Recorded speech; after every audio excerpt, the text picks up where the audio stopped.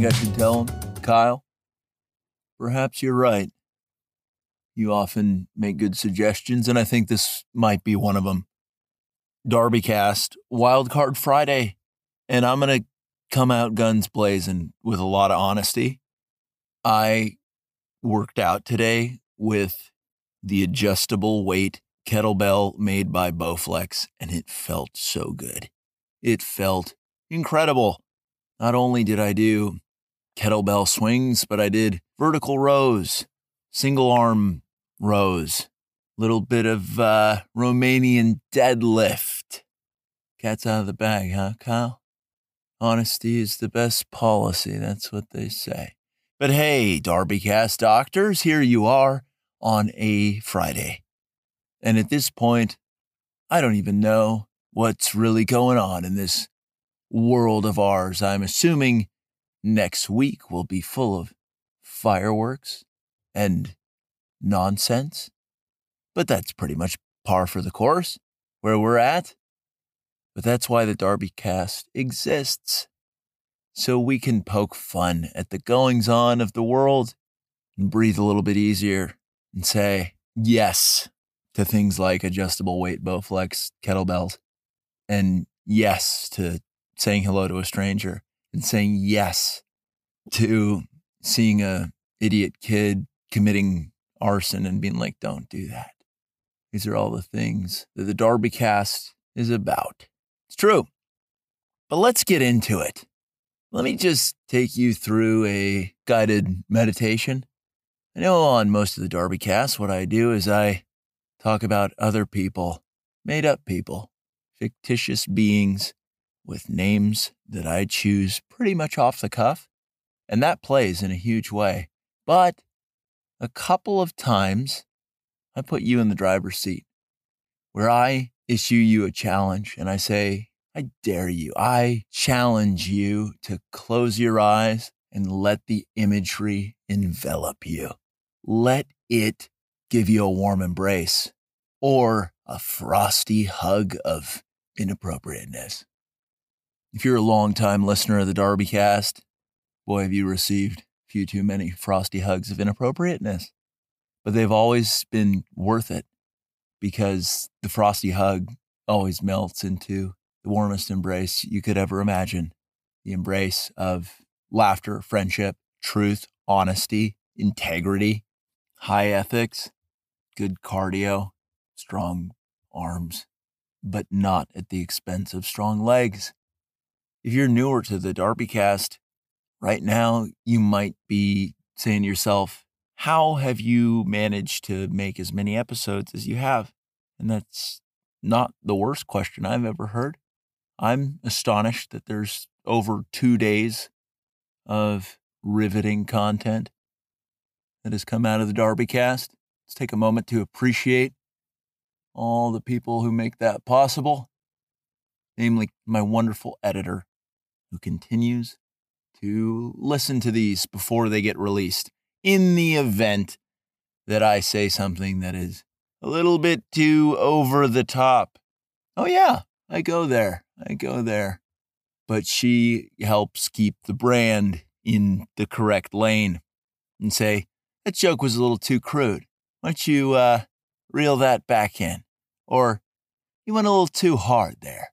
You lost sight of what was important. And we all need that, right? We should all be so lucky as to have someone that we can bounce things off of, whether it's in a creative capacity or otherwise. Maybe just a personal capacity. You know, there's a lot of people struggling with mental health these days, and there's also a lot of therapists out there. But a lot of those therapists are complete dog shit. They don't know what they're doing. They can't help you. Why? Because they haven't figured out how to help themselves yet. Whew. Big call out, right? Kyle is nodding his head. He knows. He went to a crap shrink once. It was a waste of money. That's what it was, wasn't it, Kyle? 2 things to really right the ship of being bummed out. There's plenty of things to be bummed out in this world of ours. Make no mistake about it. Actually, about 3 things that can really correct it. Honesty, friendship, and weights. that will just make you into the person that you're meant to be. Speak with candor. Find people who want the best for you. And throw around some steel. Huh? That'll do you just right. But let me give another shout out to Kyle. Kyle, you are such a hero for being on this adventure with me. You are the Pippin to my Jordan. You are the Robin to my Batman. You are my Sister Act 2 to my Sister Act. I don't know if that last one plays because I never saw either of those movies, but it felt right to say it at the time. But now that all of you are in the correct mindset to listen, learn, laugh, and love, the 4 L's, now that you're ready to do that, let me give you a warm embrace and a frosty embrace and then another warm embrace. Very odd temperature hugs coming straight at you into the ear hole. That's what this podcast is. That's what it is. That's what it always has been. And if you don't really understand what that means, go back in the catalog. Listen to an episode that you maybe haven't listened to before. Or maybe you go listen to an old favorite. That's it, right? That's it. You'll figure it out soon enough. But let's get after it. With that lengthy preamble that wasted a lot of time, I didn't mean to do such a thing. And let me correct myself, because that wasn't a waste of time. Nothing's a waste of time when it comes to talking to the DarbyCast doctors. It isn't. I've got to keep you guys, you all, as a unit, I have to keep you in the know, in high spirits, thriving, doing it right. But let the imagery of this story envelop you. Let it flood your mind's eye and see how that goes, right?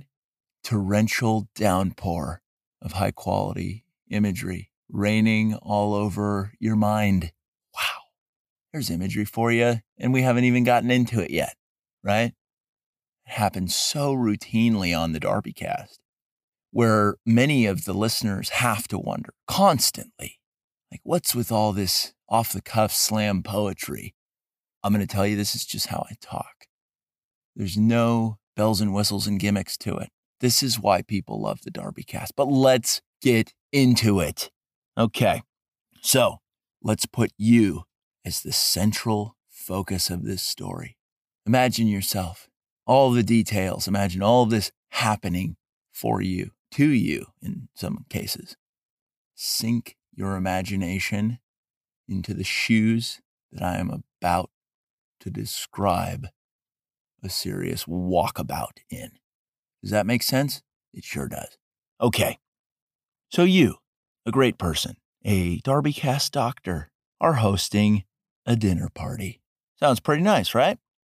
Your wife or husband, for the lady listeners, for one reason or another has demanded that you need to go to the airport and invite everyone you see from the international terminal to your house for this party. You scratch your head and you're like, hey, what, babe? Why? And they don't give you a proper answer back, which is unsettling, but you're a team player, so you go for it. You go to that international terminal and you see people getting off planes from all the far reaches of the globe. Many of these people give you odd looks when you hand them a card that says, you're invited, with your address. Some of them don't even speak English. In fact, about 73% of them do not. And you're like, what am I even doing here? Why am I passing out invites to the people at the international terminal? I'm sure they already have plans. They're traveling internationally. They're probably big shots, right? You get home, you tell your spouse, you say, hey, I gave out all the invites. And then your spouse is like, okay, I will give you manual sex. That's either a hand job or fingering, depending on who you are, what your gender is, what your sex is. One and the same. So the big dinner party is the following weekend, and your spouse insists demands even, that you need to dip into your children's college fund so you can greet the guests properly by handing them an envelope of cash when they arrive at your house, as is customary for a international house party, I guess. But let's give a little backstory to the house that you call home. Your house was built by your great-grandpappy Norton. A simple man from humble beginnings, Norton got his first job selling soda pop at church functions, right before he went off to WW1 to lay waste to some jerks. What an alpha, right? Norton, so cool. When he came back, he married your grandma, Ethel, without a second thought. It's just, done deal. Ethel, you smoke show. I think you're going to be good for the house. And that's it. That's what he said to Ethel. That's what Norton said to Ethel. And truly, she was just a remarkable human being. The kind of gal that could make an apple pie even if she only had bananas at the house. Do you see how cool that sort of grandma is? So Norton gets back from WW1, and surprisingly, he doesn't have overwhelming amounts of PTSD nor the desire to live a life of carnage, chaos, and death. He just comes back and he's like, all right, well, what do I do? Deep down, he knew what he wanted to do. He wanted to be a concert pianist out of respect for his childhood hero, Mozart. And I will tell you, not a whole lot of other children were trying to emulate Mozart at this time, nor are they now. I'm just going to call that out. Norton, however, pragmatic as they come, war vet, decided that there wasn't a ton of money in piano chicanery. He wasn't wrong. So he opted to team up with his closest friends from the Great War and start a lumberyard / carpentry / construction business. Wow. Norton, very smart. Way to optimize every phase of wood finishing. You can do it all. That's Norton for you. So everyone in town loved Norton. Surprise, surprise, the guy's an amazing human being. Not just because he put the same level of effort into his business as he would have at pursuing Mozart-like piano skills, but because he never forgot about what got him started out in the world in the first place. Selling pop. That's right. So with every sale, didn't matter what the sale was, a couple of 2x4s or a full order for a house or, maybe a cabinet or something. Didn't matter the order size. Norton would throw in a comped bottle of Coca-Cola Classic in a glass bottle, real cane sugar. And nobody ever took advantage of that by manipulating Norton into just dishing out sodas. You need 20 2x4s. You're going to buy them one at a time so you can end up with 20 of his Cokes. Nobody was doing that. Nobody wanted to try to pull a fast one on Norton. You just don't. You don't. He had a lot of respect in the community. He's a glue guy. Really good dude. So as Norton was well on his way to cementing himself in the history books as a great guy in such an absurd amount of categories it made the village drunks into bigger village drunks out of hopelessness that they would ever amount to anything that remotely resembled Norton. Not just on Norton's best days either. We're talking Norton's worst days. Norton at his worst, still way out of reach for most people. He was just that impressive. Let me put it to you this way. July 5th, morning of, he's hungover from going to a hootenanny with Ethel and some other friends. They all get plastered. They don't do this often. They do it for the 4th of July. It's their one time a year to really cut loose. July 5th, they take it pretty easy. They're not in their normal routine. But even on July 5th, Norton, he's like the archetypal American can-do-it attitude, community thought leader, benevolent neighbor, good dude. Just a good dude. No problems there. So with Norton's can-do attitude, a wife who was just such a value add, and a budding family with children named Olivia, Newton, and John, really laying the cultural groundwork for the future star actress who took the world by storm in the movie Grease with Travolta. Pretty cool doing that. Norton was a major force with which to be reckoned. A total glue guy. Almost an Elmer's glue guy. Or crazy glue. Minus the crazy. Just high quality, good heart glue. So what does that look like for the people around him? Not just his family, but his neighbors, his colleagues. He inspires those people to try a little bit harder, to work a little bit longer, and to avoid low ethics plays like price gouging and anti-competitive behavior in the world of all things lumber. Wow. Are you seeing this? Are you seeing Norton? What a amazing guy. What a stand-up guy. You could ask that guy for a cup of sugar and he would say, hey, here's $20 and the sugar. And you'd be like, $20 is a lot of money. Remember, because this is before the dollar had really lost a lot of its value. So that was a big move, right? Whew, Norton. I get the chills just thinking about this guy. And what an amazing person he was.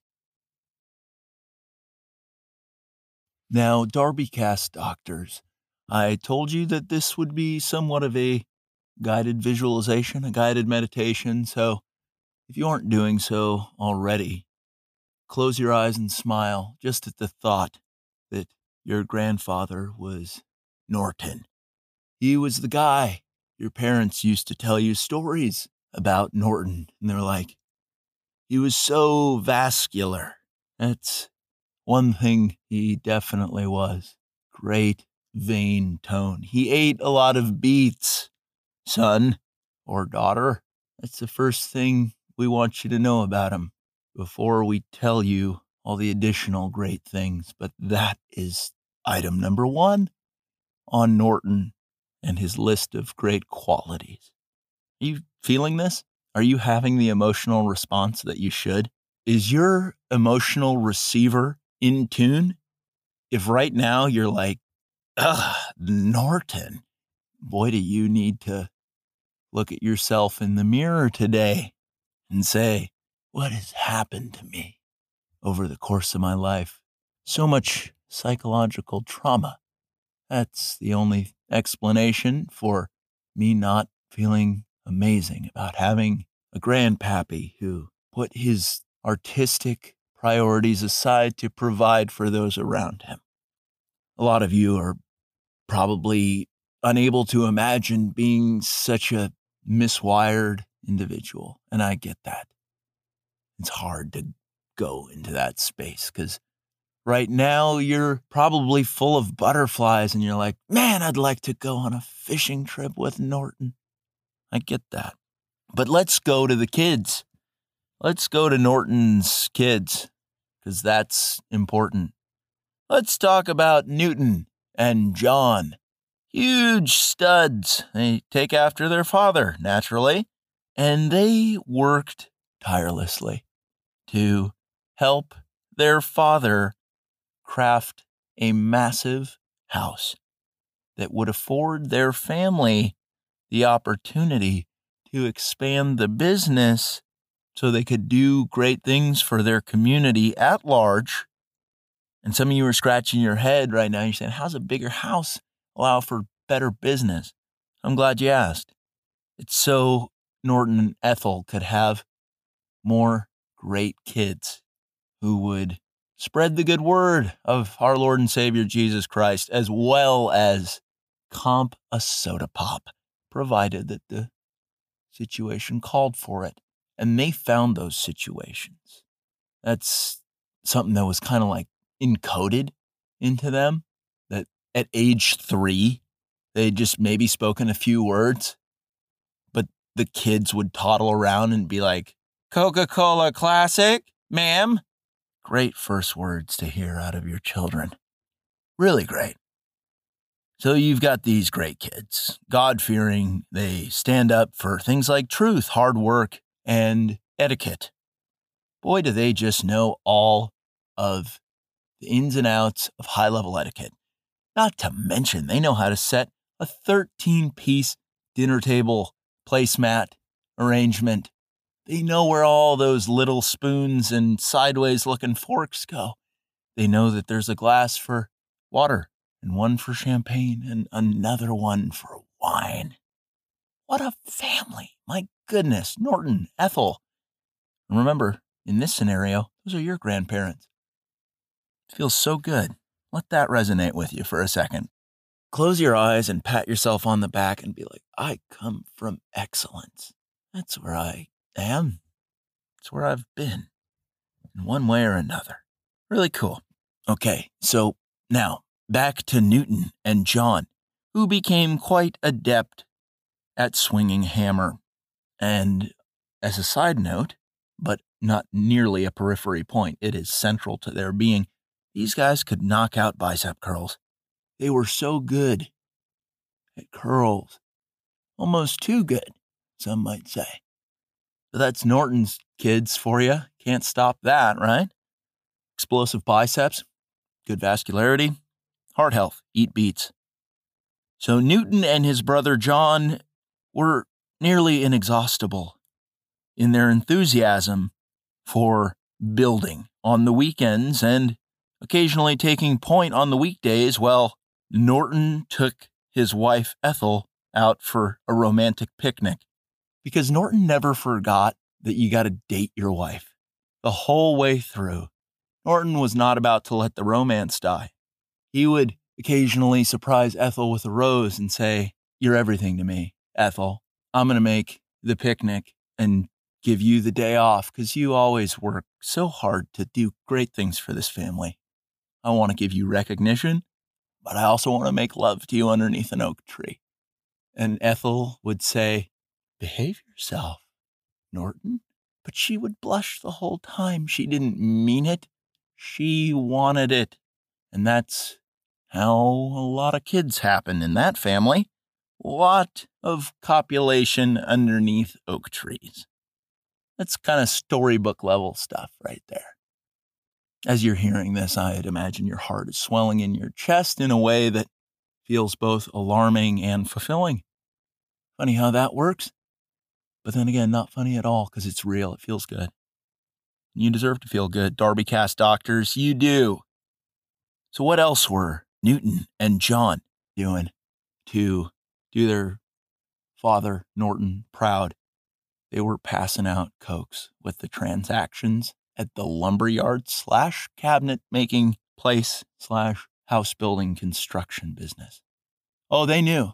They knew where they came from because they knew where their father came from. Wow. That's what we call passing down the things that matter. That is culture. That is mimetic significance. So there's genetic lineage and there's mimetic lineage. You know what a meme is? It's how culturally relevant information is shared. And some of you right now are saying, well, most memes these days don't really share information on how to be and how to live and how to love. And you're not wrong. But in this family, those were the memes. And they weren't jokes either. They were just raw, real, authentic, sincere. So let's talk about this wonderful house. It was made with all the finest materials, no expense spared, because Norton had access to great materials. Norton, a small business owner, true capitalist, the wood that he was using on his DIY house with his sons, best of the best. But things that he didn't have, high quality nails, screws, didn't have a whole lot of quality glass for all the windows that he wanted to pepper his house with. Sucker for natural light. during the day. Guy just loves sunlight. No surprises there. So after a multiplicity of upgrades and remodels, the family had a 17-bedroom estate. And not just that, they had children to fill each room. There was, of course, Olivia, Newton, and John. But then came Ben, David, Norton Jr., Jack, Cecilia, Candace, and a bunch of other children, few of whom are really worth mentioning. And that's not because they were bad people. It's just because they lived fairly ordinary lives. Just imagine great people doing great things and not letting worldly ambition get the best of them. They just wanted to do right by their own families and the people around them. Whoa, boy, is that something that just doesn't really feel like it exists anymore in this world of ours. Remember how Norton would give people a cup of sugar and a 20? When was the last time you did that? When was the last time you said, of course I'll give you a cup of sugar? Would you like brown sugar or white sugar? Do you need flour? What about eggs? Milk? You got enough milk on deck, neighbor? When was the last time you knocked on your neighbor's door and said, let me hand you a 20? You want an Andy Jackson? Do you know what he fought against and why he wasn't successful with it? Are you game for a history lesson, neighbor? Let's play a game of chess over a nice oak barrel aged whiskey. Have you done that? Perhaps not. Add it to the to-do list. 2021 is a new year, and January, the whole month, is so important to set your trajectory because good ideas tend to flow early in the year. Remember it. Back to the action. World War II happens. What a mess. All of the children die. Norton and Ethel's children, except Norton Jr. How did everybody meet such an unfortunate end? Well, war is hell. That's how. The men got iced in a couple different ways. Some from direct gunshot wounds, fighting the Nazis.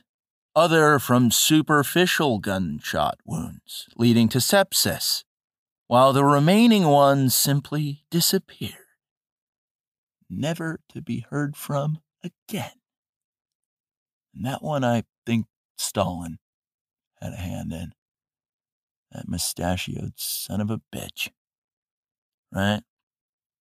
Now, a lot of you are asking, and you're so immersed in it that the question arose in your mind, how else did my family die? If you're that into this, I'm going to pat myself on the back for the storytelling, but I'm going to issue you a congratulations for engaging your imagination in a way that you maybe haven't in recent history. Boy, does it feel good to let that thing out of its cage and say, fly around. I'm sorry I clipped your wings, imagination, you beautiful bird. Fly, soar even.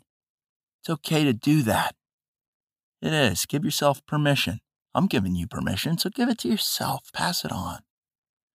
But some of you are wondering, how did the females of my family die?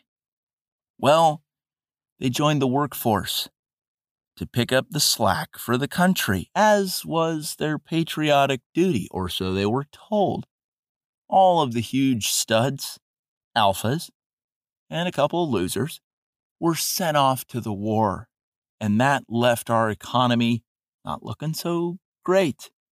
So you had females who were pleasant, dainty, ladylike, and a whole slew of other feminine words that scream incredible chick. But what did they do? They said, fine, I'm going to put a timeout on that and I'm going to become butch. Look at Rosie the Riveter. Look at the way that she rolled those sleeves up and started going to the steel mill. That sounds not quite like my typical speed, but I am a highly adaptive individual who is willing to step up for those that I love. And it's like, wow, really A+ stuff. A++ even. Some of you are still wondering, how did they die? Well, they all died in a miserable accident at the ammunition factory that ended in a singular event that only John Wick aficionados could ever really appreciate. Lots of headshots, lots of damage. So in this scenario, you are the grandchild of Norton and the son or daughter of Norton Jr. And if you hadn't pieced that together already, maybe you just haven't had your coffee yet, or maybe something far worse. I don't know. But if you're keeping pace with what's going down here, I think you just came to the conclusion, a little bit before I'm even going to say it, because all of the other heirs in the family weren't around to inherit the house, the century-old estate fortuitously happens into your possession. Whoa! Come on down. Tell them what they've won. It's a Price is Right reference for all of you guys who ever stayed home from school on a sick day and got down with Bob Barker. Tell them what they've won, huh? But now that you're caught up on all your privilege as relates to the massive amounts of manual labor and sacrifice that your ancestors put together, which out of all the opportunities for you to not be born in the first place, all of a sudden you're here on the scene. You exist. Somehow you avoided being part of the lineage of one of the aunts and uncles who died as a result of the war. Wow. Wow is right. What a rare opportunity you have to live. And let me just call this out. We're all lucky to be alive and experience the universe and all it has to offer. You already knew that, but I think that's worth mentioning from time to time. Right, Kyle? It is, isn't it? So let's have that party, shall we? That dinner party. After our history lesson, now we are caught up in the present. It's time for your dinner party. So your spouse is thrilled that so many strangers from so many interesting parts of the globe are showing up at your house. I hope they like what I'm serving tonight, remarks your better half as they tighten their apron that reads, "Kiss the cuck." It normally said "kiss the cook," but it's missing some fabric, and now it says "kiss the cuck." And it just hasn't been replaced because your spouse just doesn't understand that this is a self-degrading apron, and you think it's pretty funny. You don't tell them about it. You're just like, I need a little something that's just for me in this world. I give up too much. I need to cherish this. So you're in your house and you're nervously pacing and hypothesizing of what sort of potential scenarios might arise from bringing so many strangers together. You're a little bit on edge. Your palms are a little bit sweaty. Heart rate's elevated. Your breathing has gotten a little bit shallow. Your normally amazing vascularity that you inherited from your grandfather and your father, your veins are constricted, you're dehydrated, and it's clear that you're not your normal self. Your adrenal glands atop your kidneys are pumping a little bit. You're like, what the hell's going to happen? You have a threat matrix. You understand things that other people seem to have forgotten, that situations can sometimes go poorly in this world. And it doesn't matter where somebody else is from, but that can sometimes just add layers of complications to human interaction. So you're a little bit rattled, but you're trying your best to keep your cool. Are you feeling this? Okay. So you venture over to your secret firearm stash just to make sure that you've got that SHTF plan in the event that something spontaneously goes south. Your spouse sees where you're headed and explains that there is no use in looking for your and your family's means of self-defense, many of which were family heirlooms passed down intergenerationally, beginning even before your grandpappy, Norton. And you're like, where are the firearms, babe? And they respond with, I gave them to the local police department and requested that you be put on a terror watch list at least until after the party.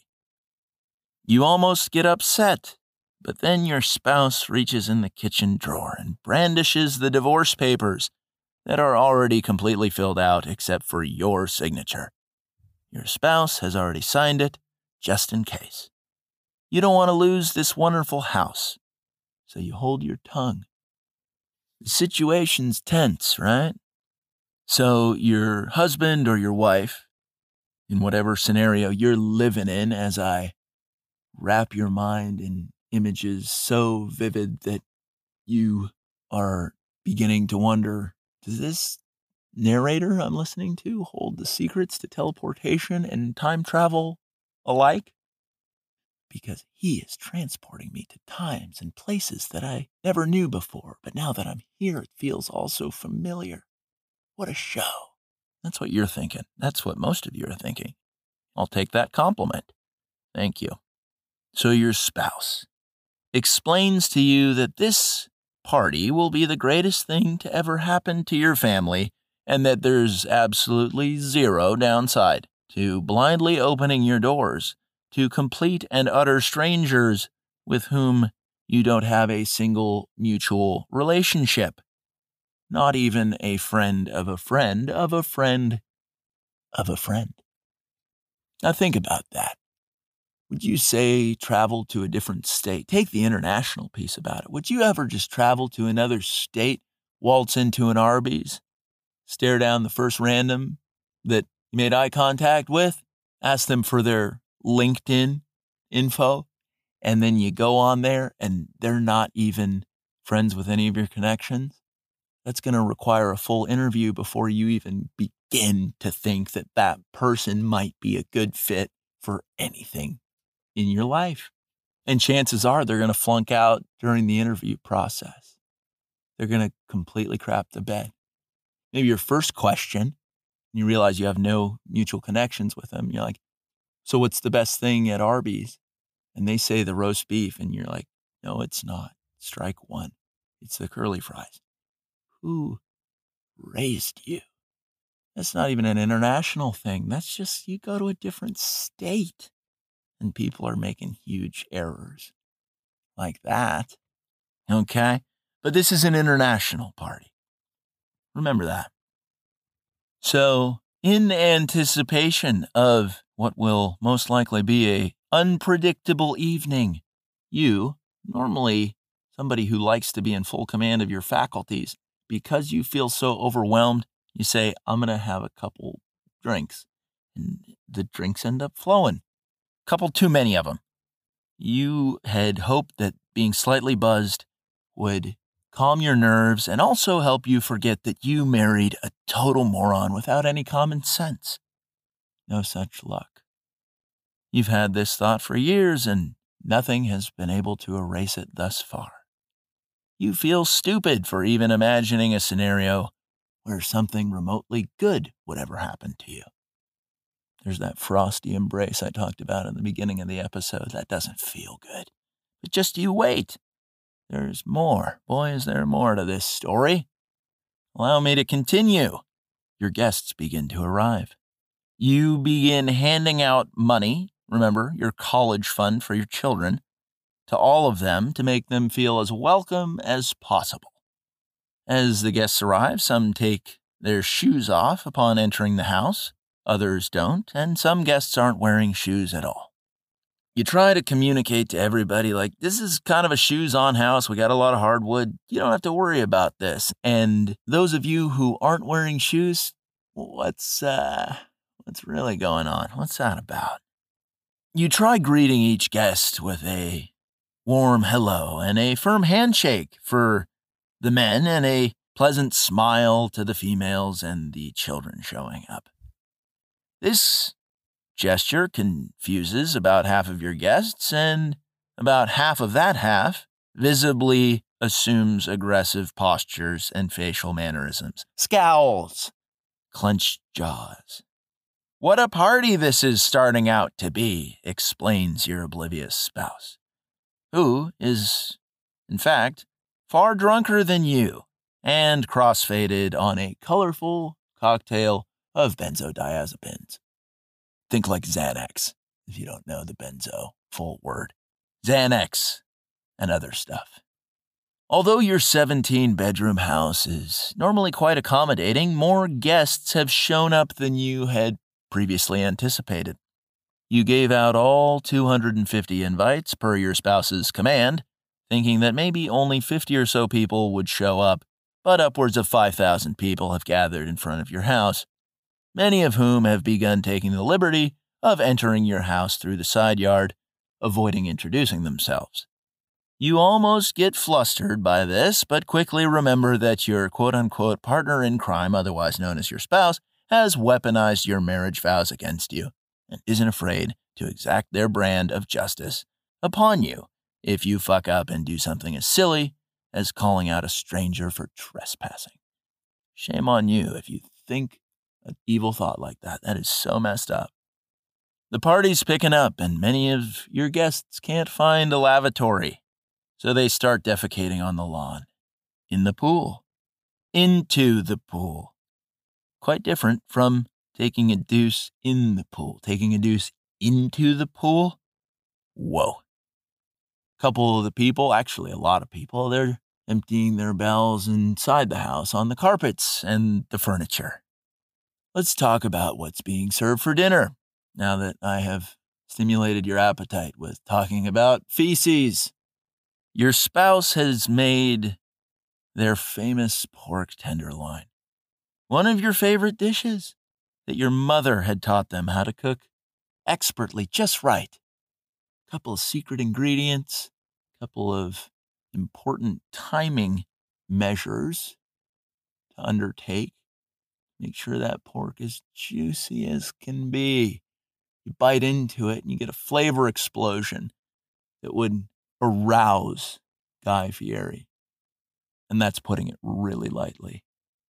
This pork tenderloin would do such things to Guy Fieri that you wouldn't care to know what the behind the scenes of that episode of his show looked like, if you catch my drift. Inappropriate is what I'm saying, is the things he would do to the pork. He wouldn't consume it all the way with his mouth. Boy, would he be showing his appreciation to it. And that's all I'm going to say, because you already understand where this is going and where it's already been, if this were in fact served to Guy Fieri. So this delicious pork tenderloin, some of the guests partake, while others take great offense to the gesture of a pork offering. And despite the mixed reception of what's normally your favorite dinner dish, there isn't nearly enough food to go around. But that's okay, because your house pets have been killed, skinned, and are being spit roasted over an open fire adjacent to a poop mound in the backyard. Things are chill. It's a pretty relaxed party. You feel devastated. Actually, you now feel incomplete at the loss of your 3 Labrador retrievers. But your spouse insists that you keep those feelings to yourself, lest you want to announce to the guests, quietly or not so quietly, that you are one of the most insensitive pricks the world has ever known. You want to cry, but that's not your speed. You don't do that in public. You don't. You have the capacity for it, but it doesn't happen often. Something's really got to get to you for you to melt down, whether it's the ending to the movie Homeward Bound, where Shadow and Sassy, the cat, make it all the way back to their loving family, or whether your multiple generations old house is being defiled. Those are the 2 things that get you, that hit you right in the feels. You sprint up the stairs of your family home and you lock yourself in the master bathroom while muttering, "This isn't happening," to yourself repeatedly, hoping that perhaps a quick porn session underneath the comfort of your VR headset will allow you to tune out the chaos around you. Your Wi-Fi network is overwhelmed with users posting about how much they hate your party in over 30 different languages, which your spouse finds oddly charming. You, still in the bathroom, frustratedly shout aloud, "Come on, load," to which you hear a muffled, "That's what she said." You enjoy a quick chuckle right before you realize that the only thing that you really look forward to anymore are rerun marathons of The Office, and that joy isn't really a big part of your life anymore. You quickly revert back to the overwhelming and undeniable dread creeping through every inch of your being. Because you can't seem to escape the negative emotions that are going with the chaos around you, you say to yourself, fuck it, I'm going back downstairs. Might as well just watch the show if all this nonsense is going down, whether I want it to or not. I've lost control. I have no firearms. So you head back downstairs and you find your spouse, who's getting gangbanged by a group of gentlemen. I guess that's probably not the right word for it. Each representing proud countries with strong histories of ethnic cleansing, violence, and low literacy rates. Really magical. That's something else, right? So depending on your gender, as you're listening to this beautiful guided meditation that I had promised you and am delivering on in spades, depending on your gender, this is either a gay gang rape or just a gang rape. Your spouse gives you a thumbs up as this is all going down and mouths out the words, "I love learning about other cultures," as he or she takes a needle full of heroin and meth to the neck from one of the team players participating in your partner's cultural enrichment seminar. Your spouse shoots you a smug look as if to say, "My hospitality is second to none." You throw up in your mouth, some dribbles onto your shirt, but not a lot. You swallow the rest of it. And you walk over to the couch, collapsing in a heap. You're exhausted. Your nerves are fried. What a barrage of physical, emotional, mental, and spiritual fuckery going down. Some of you right now, you DarbyCast doctors, are thinking to yourself, wow, you are engaging my senses, but I feel like you've really neglected smell. And to that I say, great anticipation skills. Let me get back to this. Let me get back to the guided visualization / meditation. And do your olfactory system right. The couch smells like sewage, shawarma, fried rice, tacos, and curry, with a hint of something that you can't quite put your finger on, but makes you think of Buca de Beppo. Also, you can't help but observe how nearly impressively sticky all of the pillows have gotten in such a short time span. Your pillows weren't cummy at all, caked with ejaculate a mere hours earlier. My, how quickly things can change, you think to yourself.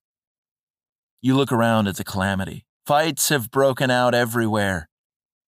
Groups that have feuds back where these people typically reside in the world have brought their feuds to your house and have chosen to continue them there, despite you not being all about it.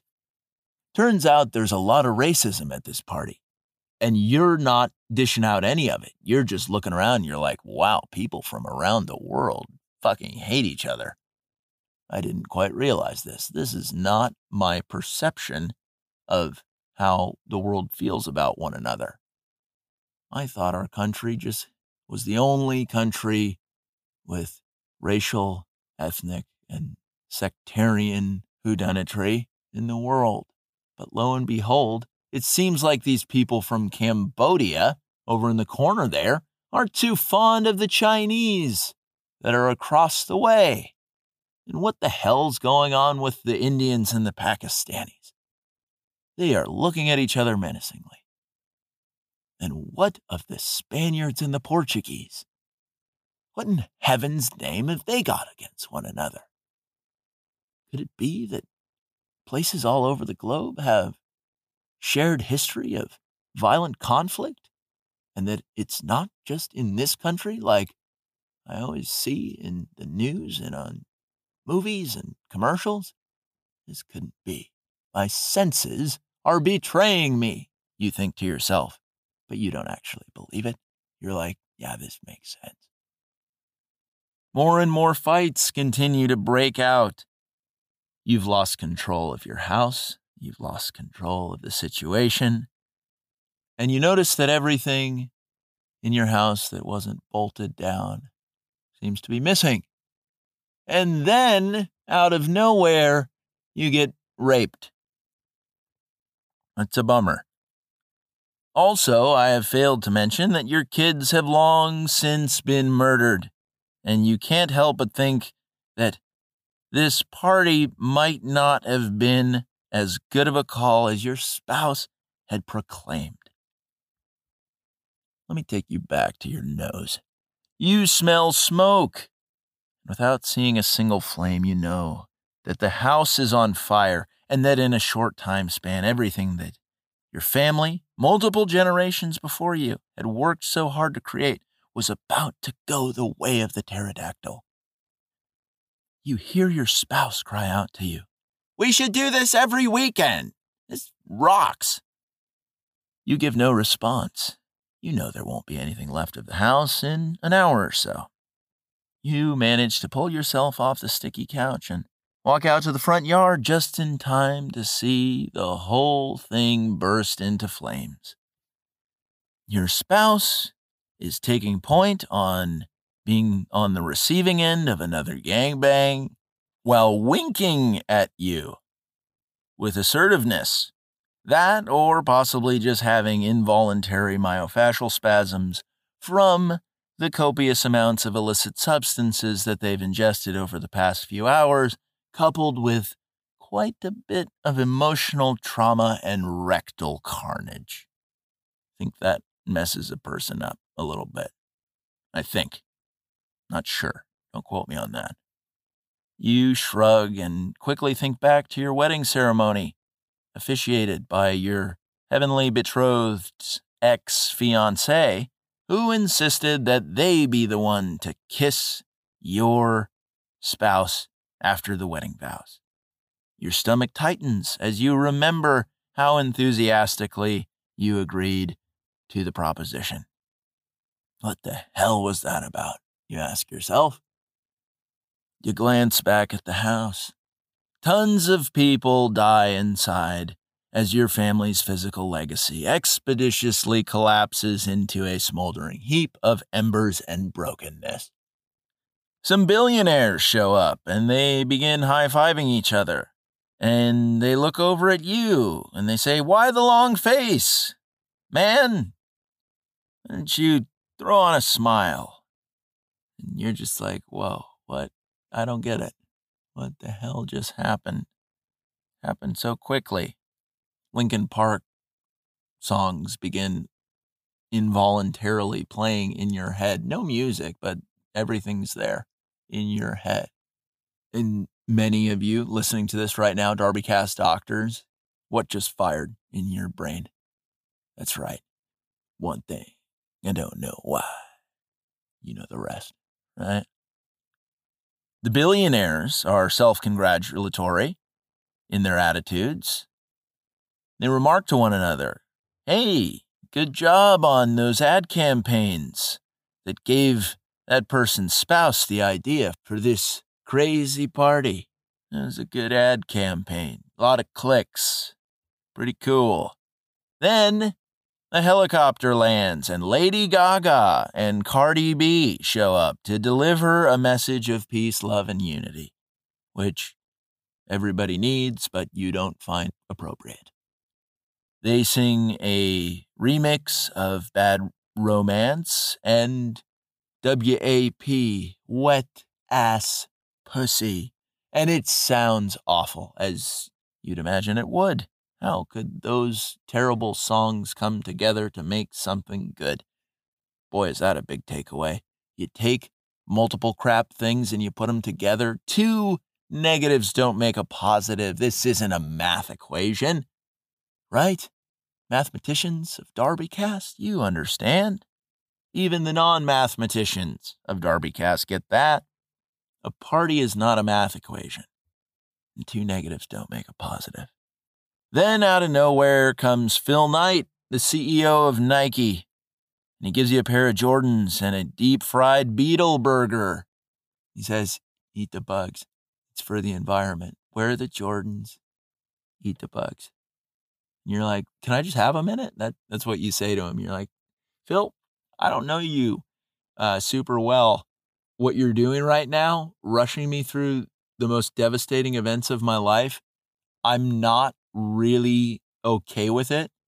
I'd rather talk with somebody that isn't you.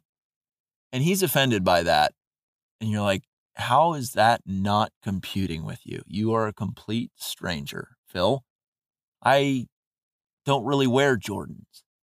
More of a Converse guy. You know, Phil, Jordan wore Converse before he went with you. So suck on that, Phil. You walk away. Before you know it, another interruption. And what's it this time? It's a 3-foot penis-seeking BJ robot that goes up to you and insists that it's time for a suck J. You're like, I'm going to pass. I'm not really in the mood. But then the robot using its AI is like, I'll come back when it makes sense. I get you. You're like, do you? Do you? 3-foot penis-seeking BJ robot, do you understand me? Do you understand what's going on right now? Then, of course, the news vans arrive and begin discoing their story that puts you as the antagonist of the whole shebang. They say, had this person simply thrown a good party, been more inviting, and treated everybody how they would like to be treated based on their hundreds, if not thousands, of different particularities of their customs that go with their regions, countries, states, cities, and families. Like, had you just known about how everybody does things everywhere in the world, maybe this wouldn't have happened to you, you idiot. Be a better host. You suck at hosting parties. And then cut back to Rachel Maddow in the studio, who adjusts her thick glasses and says, fuck that guy, right? Or fuck that gal. And Rachel, she's talking about you. Whoa. The billionaires, who seem to be way too pleased by all of the violence that has taken place, they agree with all the reporters and they're like, yeah, this one's on you. This one is totally on you. You're a bad host. You are the worst host. And you're like, but what about the guests? Aren't they supposed to act okay when they show up at a party? What's that about? And boy, do the billionaires get upset when you say that. They're like, how dare you? But then who shows up? Elon Musk, that's right. He shows up and he says, I'm so sorry, sir or ma'am. And he's talking to you.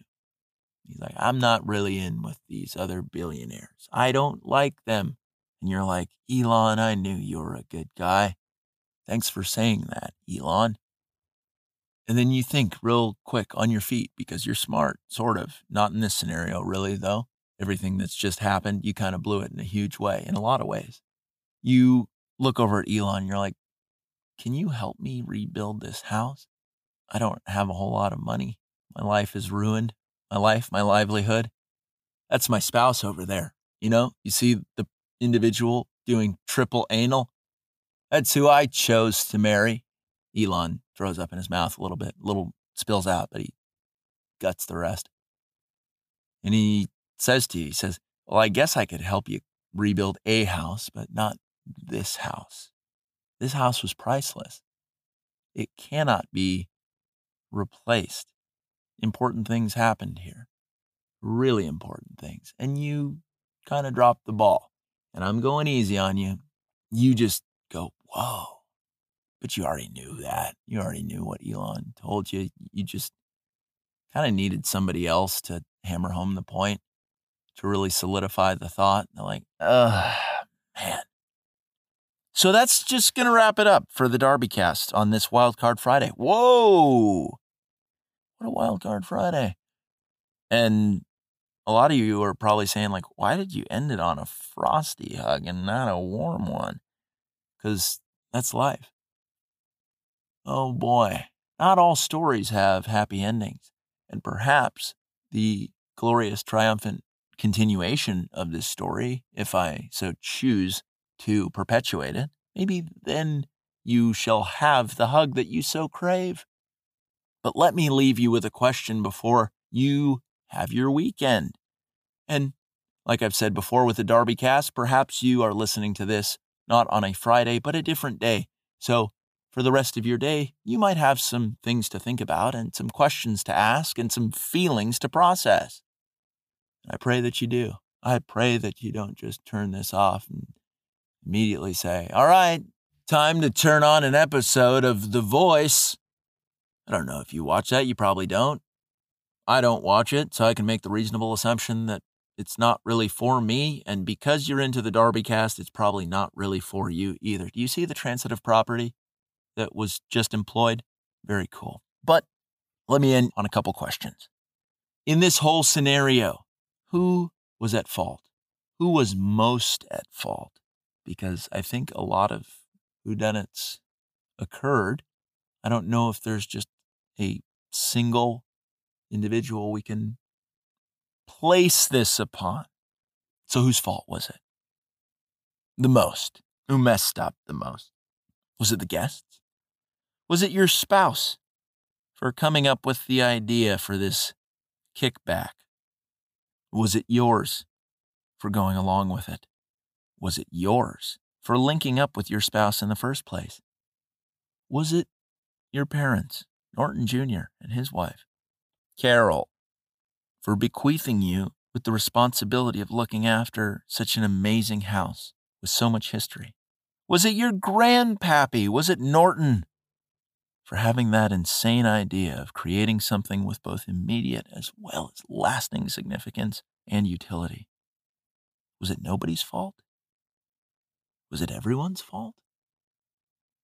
Is it too close to call? Where do the rich fat cats come into play? Where do the news people come into play? All food for thought. As delicious as that pork tenderloin that Guy Fieri would have violated with his penis. There, I said it. But that's DarbyCast for you. That is Wildcard Friday. Enjoy your weekend. You're great. Here's the challenge for the weekend. If you're feeling weird right now, if you're feeling a little off, if you're feeling a little blue, see how quickly you can turn that around to become a shining beacon of positivity, to go up to a stranger and pass on the good vibes and be like, I can transmute negativity. I am a emotional alchemist. Give me anything and I shall turn it into positivity. That is the challenge that I issue to you. Until next time, DarbyCast Doctors.